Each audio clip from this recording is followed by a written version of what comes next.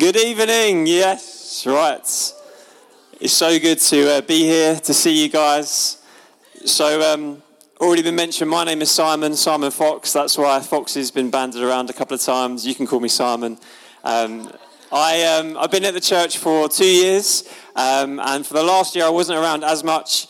I got back in May, but for the 8 months before that I was cycling through Europe and Asia, and I visited churches on a route that took me to over 50 churches, and I raised funds and awareness for a charity called International Justice Mission. Now I'm back in Sidcup. I'm starting at a school down the road as a geography teacher in September.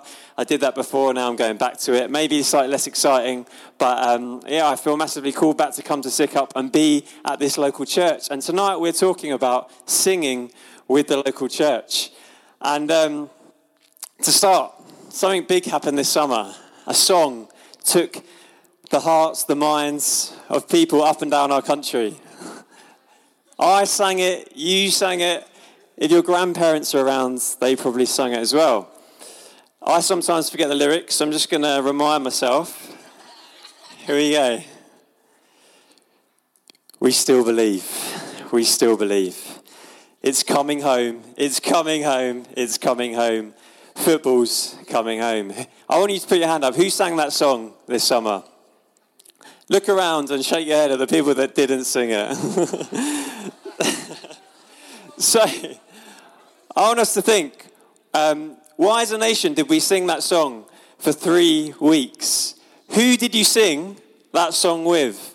And what was the impact of us singing that song as a nation?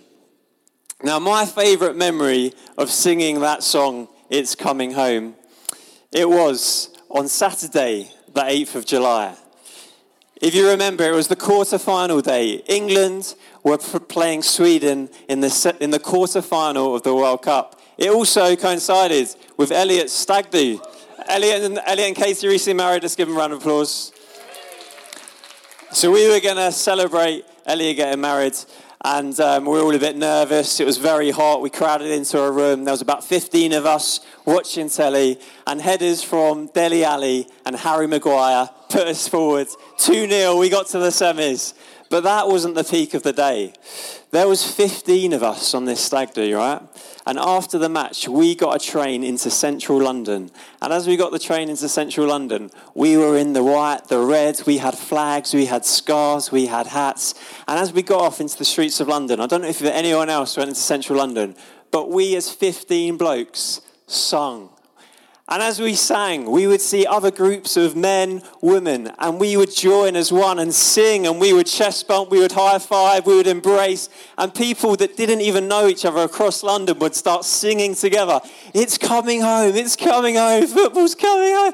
Oh, what a day. And if your hairs aren't standing in the back of your neck, then you're not a true England supporter like I was. But yeah, so I want us to hold that image of people in unity with one voice, songs spreading throughout London, and not just London, the whole of our nation. Have that image in your mind as I go on tonight to talk about singing with the local church. So I'm going to cover 3 things tonight. Why should we sing? Who should we sing with? And what will be the impact of our singing? So we're going to start with the why. Why should we sing with the local church? Now, a good place to start, a guy that wrote a lot of the New Testament, his name is Paul. He once murdered Christians. So if you think that you aren't good enough to be a Christian, you're wrong, because Paul was a Christian and he wrote most of the New Testament. He wrote 13 letters, and in his letters, 4 of them he wrote to individuals and 9 of them he wrote to churches. That tells me that Paul was interested in encouraging not just individuals but groups of people. He wanted to encourage churches. And in a couple of his letters, he talks about the impact or the importance of singing. So the first scripture is in Ephesians 5, verse 19. And it's Paul giving instructions to his church. It says... We got it on the screen. No? Let me just say it one more time. Ephesians 5:19. If anyone's writing down, I know there's some note takers here. There we go. Okay. So before it says, do not get drunk on wine. So it's saying what we shouldn't do as Christians, but instead be filled with the Spirit. And then it says, speaking to one another with psalms, hymns, and songs from the Spirit. Sing and make music from your heart to the Lord. So Paul's telling us as a church to sing, to encourage one another through song. And then in Colossians 3:16, he says, let the message of Christ dwell among you. Let it dwell among you richly as you teach and admonish one another with all wisdom through psalms, hymns, and songs. So we should teach each other through singing. And no, it's not just Paul. Paul's in the New Testament. We can go back to the Old Testament, and it says that King David, who wrote half of the 150 Psalms, he was a pretty important guy. He was known as the great fighter and a sweet singer of Israel. And he told us to sing. And in 4 verses, I want you to count on your fingers. I'm a teacher, yeah. I want you to count on your fingers how many times in 4 verses King David tells us to sing. So first up, Psalm 96, 2 verses. Get ready. Sing to the Lord a new song. Sing to the Lord, all the earth. Sing to the Lord, bless his name. Tell of his salvation from day to day. Next verse, I hope you've got a tally. It's Psalm 47. Sing praises to God. Sing praises. Sing praises to our King. Sing praises. Now just turn to your neighbour and say what number you got for those 4 verses. I hope you're saying 7. So in 4 verses, give yourself a little clap if you got 7. Well done. In 4 verses, King David tells us to sing 7 times. So why is both Paul in the New Testament and King David in the Old Testament telling us to sing? So I'm going to say 3 things of why it's important to sing and sing with the local church. First up, it's quite simply, singing is memorable. Singing is memorable. We all remember song lyrics. And in Colossians 4, verse 3, it says that we should let the word of God dwell in us richly. We should let it dwell in us richly. And I know as Christians, Christians, non-Christians, all of us make a lot of decisions a lot of the time. And sometimes we get caught up with how should I make a decision? And if we're letting the word of God dwell in us richly, it will guide our decisions. And in Psalm 119, it says, your word is a lamp to guide my feet and a light for my path. So it's a lamp to guide my feet and a light for my path. So the word of God is going to direct our decisions. So we need to be able to know it and learn it. But if I asked any of you here to recite scripture for, say, 1 hour, I don't think anyone could do it. In fact, Nick's probably the only guy. He studied theology, and I can see him smiling. Yeah, he probably could do it for 1 hour, not an hour.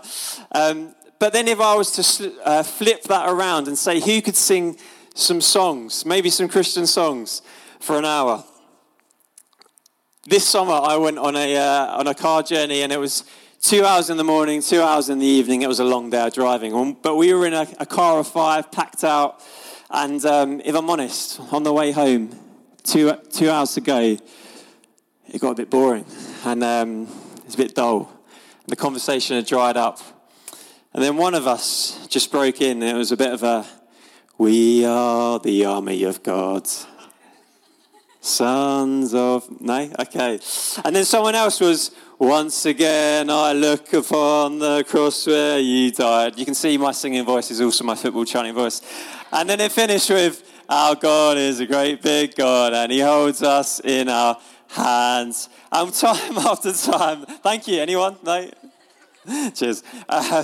So these songs just kept coming and coming and coming. And together as 5 people in this car, before we knew it, we were back home. 2 hours had passed. Asked us to recite scripture for an hour, maybe even 10 minutes, we'd find it very hard. But asked us to sing songs, even if it was your first time in church tonight, I reckon you could probably sing one of the songs that was sung tonight. And as we sing songs, we're not just singing songs if they're based on the Bible. We're declaring the gospel of Jesus Christ over us. We are dwelling in the word of God richly as we sing. And if we're going to make decisions that are for God, why not use song to remind ourselves of what the truths of God are like? So that's the first thing. But quite simply, why should we sing? Why should we sing as a church? It's memorable. Secondly, we should sing. And it says in both of these verses, in Ephesians and Colossians, Paul says that we should sing because it makes us full of thankfulness and joy. In Ephesians, with thankfulness, and Colossians, give thanks. So as we sing, we should be thankful. Singing switches our attention from what we haven't got. And we all haven't got a lot of things. And it switches our attention to God and Jesus and what we do have. And I just want to share a story from the cycle. So I went through about 22, 23 countries, and part of the trip was to visit churches every Sunday. So every Sunday I would cycle for about 6 days, maybe 5 days, get to a local town, and I'd visit the local church. And my prayer was that I would be a blessing and encouragement to the people in that local church. And I also tried to learn some stuff about church, but yeah, my prayer was that I'd learn and that I would be an encouragement. And I just want to give you an example of one church that I visited on 1 week of those 50 churches. And we are going to go to the 30th of January, and I was in India, and I was cycling towards the Indian town of Rajahmundry. Anyone heard of Rajahmundry? No, me neither before I went. So how did it work in India? I would get up, I would eat some idli, dosa, pani puri, whatever it was. I would think, why do we have such bland breakfast in the UK? It's so bland compared to any Indian food. I'd get on my bike, I'd start to cycle. 30 seconds later, people would be waving me onto the side of the road because they hadn't seen a white guy and they wanted a picture with me. So I'd get off, I'd pose, I'd take a picture, I'd get on back on my bike. 30 seconds later, it would happen again, and I'd have to drive past that one or cycle past because I'd take all day. And this went on for maybe 3 hours in the morning, and then I'd stop for some lunch, some rice, some spice, whatever was going on. And then I'd get back on my bike, I'd push through the sun, and then I'd get to the end of the day. And the end of the day, I was in Rajahmundry. And what would happen at the end of the day? I'd get to Rajahmundry, and I was given the number of the pastor. And the pastor this time was Pastor Paran. And I had no way of contacting Pastor Paran, but I found a little trick to contact Pastor Paran. What I do, centre of Rajahmundry, I stopped. You suddenly realise that everything else is still moving. The cows, the sounds, the beeps, the horns, the dust. Every sense is on fire when you're in India and you're on a bike by the side of the road. And soon there would be a crowd. First 10, then 20, then 30. I was doing nothing, but they just wanted to come and see why I was there. What was I doing? Why are you here? What are you doing? And I would then select one of them. I'd be like, oh, you. Can I use your phone? And then he would give me his phone. I would ring Pastor Paran. Pastor Paran, how are you? Where are you? There's a big crowd. Come quickly. Pastor Paran would say, wait, I'll be there soon. So I put the phone down. And then 50, 60 people would be now flocking around me. I'm like, I'm going to go and wait somewhere else. See you later. And then Pastor Paran came. And Pastor Paran was the pastor of about 10 churches in the villages around this town of Rajahmundry. And he said, oh, Simon Fox, Mr. Fox, I'd love it if you could come tonight. There's a prayer meeting at one of my village churches. It's quite far out to town. So we'll go to a lodge now, and then we'll go later to the church, the prayer meeting. So we found a lodge, and then we were off. But it's not that simple in India. When you're a white guy, you need to be showed off to every relative, every friend, every person that they know. So on the way to the village church, we went to the uncle, we went to the sister's husband's house, the cousin, and then each place we had to have some tea, some snacks. And then towards one of the places, Pastor Paran pulls over, and he's like, we need petrol. And I was like, okay, yeah. And he said, oh, Simon, can you pray for this guy? He's giving us petrol. I was like, okay. So I got out the car, put my hand on him, and he spoke maybe Hindi or the local language. I didn't think he spoke English, but I was like, bless this guy, Lord. Open his eyes to see you, Lord, and put faith in his heart. And then we drove off. And I said, oh, who was that guy? And he said, oh, Simon, he was actually from the prison next to the petrol station. And I said, oh, why is he in prison? And he said, oh, he's committed murder.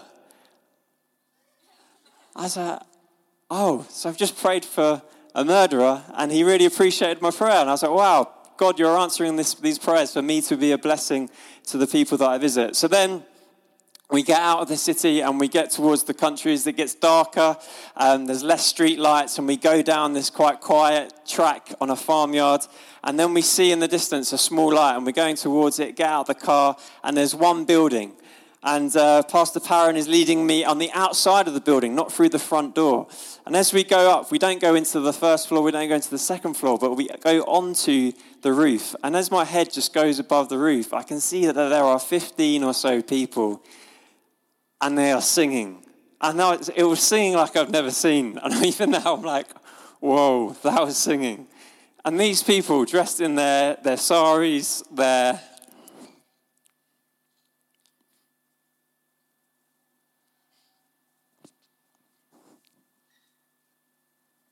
Here we go.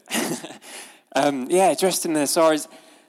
Every eye was closed. Every eye was fixed on praising Jesus. And I was like, wow, the power of singing as one. And they were full of such joy. And as they sung, me and Pastor Parron, we were led to the front. We obviously got the only 2 seats that were available. Everyone else was on the floor. And then they stopped. And then they all sat down, and Pastor Parron introduced me as this, international cycling gospel preacher. And and I was like, oh, if you want to call me that, you can, but, And then I got up and I shared just a short message about my trip and about using your talents to glorify God and encouraging them to keep on going. And these people were so full of joy and welcome and hospitality. And then at the end, the guy picked up the drum again. He started to drum, and again, they just all started to sing. And as I watched them, I just thought, these people, they've got such reason to be bitter. All of them, any Christian in India is a Hindu convert. And if you convert from Hinduism, your family disown you, reject you.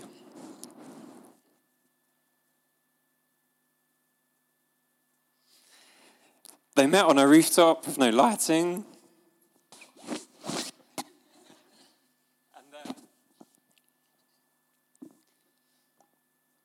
They had very little money. They had very little. And I was struck that despite what they didn't have, they were full of rejoicing and thankfulness. Why do we sing? We sing to rejoice because we don't look at ourselves. We look to Jesus. And I'm reminded also of the verses in Acts 16, a similar scene of people singing despite their circumstances. In Acts 16, Paul and Silas, these 2 men, they're going around preaching the gospel, and then they're thrown into prison. And what's their reaction? They don't become bitter, but they joyfully and thankfully worship Jesus for their Saviour. And when I came back to the UK, well, I'm a bit emotional now, but when I first came back and I was in worship services like this, I was overwhelmed because I was thinking back to the churches of the people that I'd seen singing together, praising God, being so thankful. And I was thankful that as a wider church family across the globe, that together we can sing. Maybe even right now tonight as we are singing, they are singing still on their rooftop. And we are also thankful for the Saviour that has come. So that's the second point. Why should we sing? We should sing to be thankful despite of our circumstances. And point 3, why should we sing? Singing makes us believe. We sung during the World Cup, we still believe it's coming home, it's coming home. And as we sang that, people started to believe that we were going to win the World Cup. I mean, we were never going to win the World Cup. But they started to believe, and I fell for it, if I'm honest, I believed and heartbroken in that semi-final. And maybe a bit more of a profound point or an example is recently we went to New Day 2 weeks ago, and it's a youth camp, and a lot of guys that had never been to church went to New Day, and in a tent of about 7,000 young people were singing the truth of the gospel, and they start to believe. Because they're declaring the truth of God, they start to believe. And we saw so many people, not just in our youth group, in other youth groups, make a recommitment or a commitment for the first time to follow Jesus after singing the truths of Jesus. What you talk about, you love. What you love, you talk about. What you sing, you believe. And what you believe, you sing. If we want to increase our faith as a church, let's declare the truth of God. And as we declare it, our faith will increase and we'll start to believe. So, that's why we should sing. Now we're going to have a think about who we should sing with. And I'm thinking about the most practical things for you to take home. So thinking about what actually can we do? What can you do tomorrow? What can we do this week as a church in terms of who we should sing with? In Proverbs 13, verse 20, it says, "Whoever walks with the wise becomes wise, but the companion of fools will suffer harm."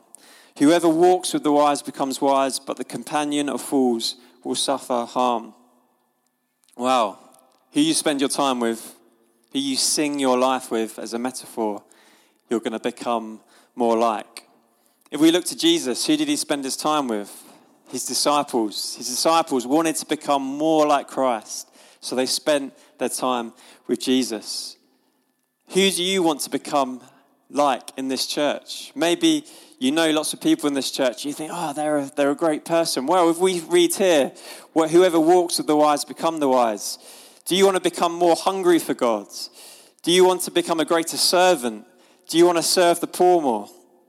Why not sing or find someone that does one of those things well, hang out with them, and then you will become more like them? If it's a hunger for God. Now at New Day, I spent a lot of time with that guy Sam at the back over there. And he had his life transformed by Jesus in the last year. And he has a hunger to pray, to worship, to know God more. So hanging out with him makes me more hungry. So I want to spend more time with him. Is it serving? Now in the last few months, Abby's come to our church. And she's an incredible server. She's got stuck in. She knows everyone. Praying before, who can do this? Abby was the first to put her hand up and say, I will serve. So if you want to become a better server, hang out with Abby. And is it serving the poor? Now, where is he? There's Seb. And Seb's amazing. He's always sending messages about the food bank, how he can get involved in that. Sometimes I'm walking around in London with Seb, and he will never fail to stop when there's somebody on the street, ask them how they are, ask them what he can give them. See, if we want to become more godly, more Christ-like, I'm afraid we can't hang out physically with Jesus. But we've got pretty good people, little Jesuses in here that we can hang out with. So decide who it is you want to become more like and spend some time with them. And then practically, when we are spending time with these people, what should we do? 2 scriptures, one in Hebrews, first of all, on what we should do when we are together. It says, let us consider how we may spur one another on towards love and good deeds, not giving up meeting together, as some are in the habit of doing, but encouraging one another, and all the more as you see the day approaching. And then in Ephesians, it says, speaking the truth in love, we will grow to become in every respect the mature body of him who is the head. That is Christ. From him, the whole body, joined and held together by every supporting ligament, grows and builds itself up in love as each part does its work. So that was Hebrews 10 and Ephesians 4. And in that verse in Hebrews 10, it says, do not neglect to meet with one another. Do not neglect. Who are the people that make the biggest difference at church? You might think maybe the best preacher, maybe the best worship leader, but it's not. It's the person that turns up week on week on week. Do not neglect to meet with one another. You can make a far greater impact if you're here 50 weeks of the year, just serving, just getting to know people, than you can if you're just here once speaking on the stage. And another lesson from my trip, I feel one of the biggest cultural lessons I learned coming back home was the sense of community, richness and community that there are in some of these developing countries. And some of the kind of the opposite that we see in our society, that we're rich in possessions, but we're not so rich in community. And people decide that they're going to build up these walls of privacy or walls of peace and quiet, walls that they build up in their lives, but really they just lead to walls of destruction, walls of loneliness, and walls of kind of secret sin or whatever it is. So even as much as not hanging out with the wrong people, don't hang out with nobody. And in Genesis 2, verse 18, God has just made man. And it says, if we think about that God has made man. God has had a perfect relationship with man. He's like, yes, I've just made you, you're the best. And then he says, it's not good for man to be alone. So he makes woman. And it's interesting that man is alone despite having perfect relationship with God. And I think more and more since I've come back, I've learned that we all need to be in relationship. We need to sing with the local church. That's how we really find out more about ourselves, more about who we are in Christ.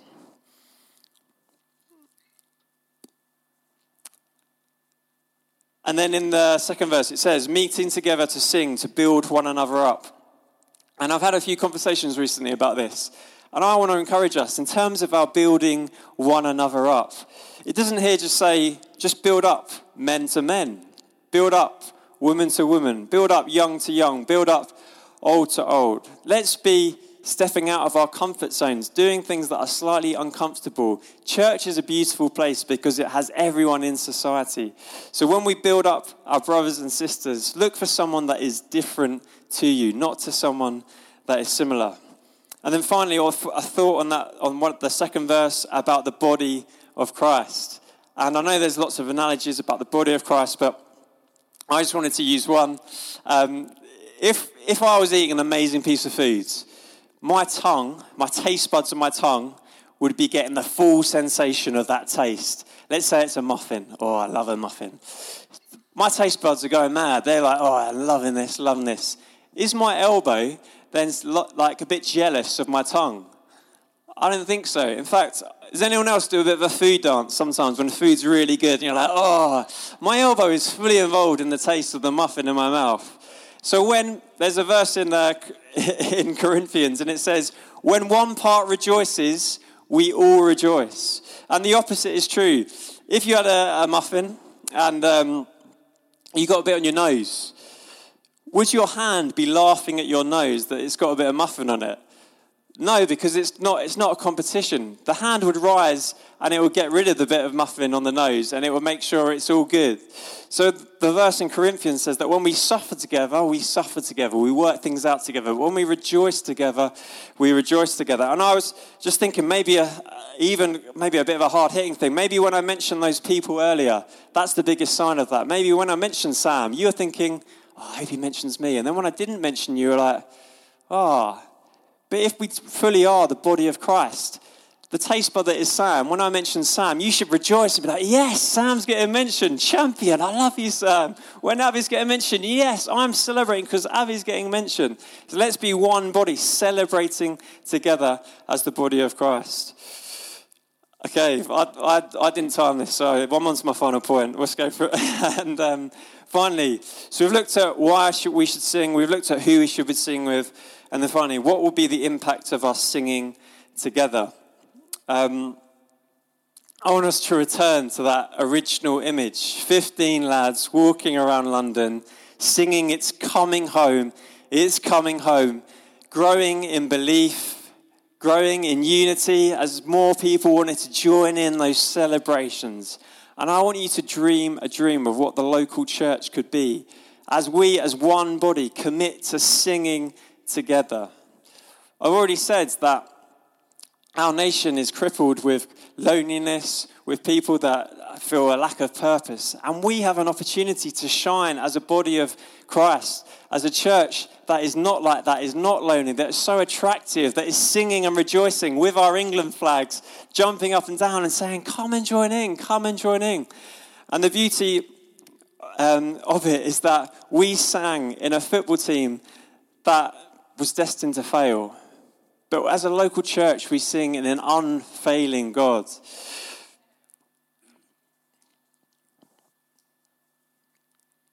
And yeah, in the Bible it talks about the coming of the kingdom of God. And when reflecting, I thought, that's what the World Cup was, wasn't it? We were almost celebrating that we'd won the tournament when we'd won a game. And that's what the local church is doing. Revelation, it says that one day Jesus will come again and make all things new. At the moment, we still live in a pretty corrupt world. But the church is an example of the kingdom of God here on earth. The kingdom of God is just where God is king, where Jesus is king. And Jesus is king of your heart if you're a believer. So we are an experience of the kingdom of God.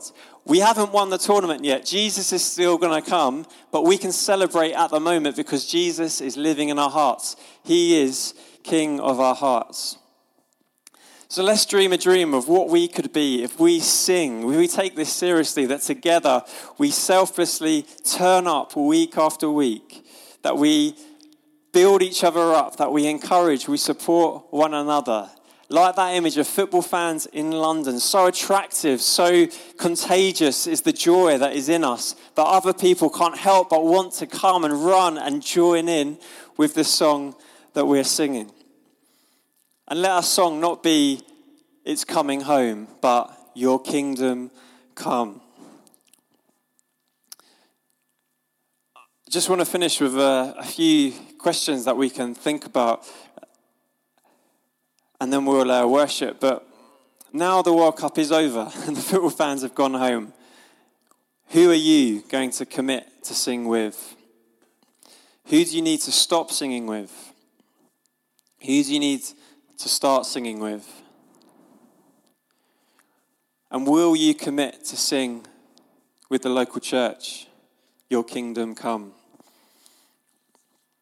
As the band come up, I just want to lead us in a prayer as we just pray into worship.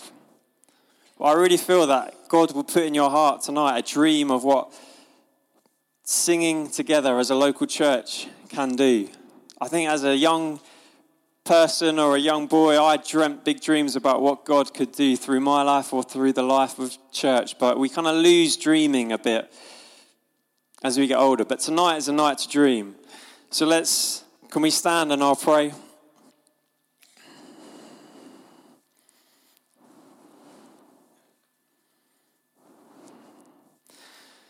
Lord Jesus, as we sing, we admit that you are King.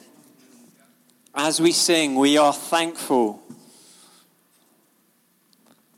As we sing, we join in with the wider church body. Those Christians in India, in the Philippines, we join with one voice in singing. As we sing in unity as a church, filled with the Holy Spirit, I pray that onlookers would just want to rush in. So Lord, we sing to you now. Lord, let us dream. In Jesus' name, your kingdom come.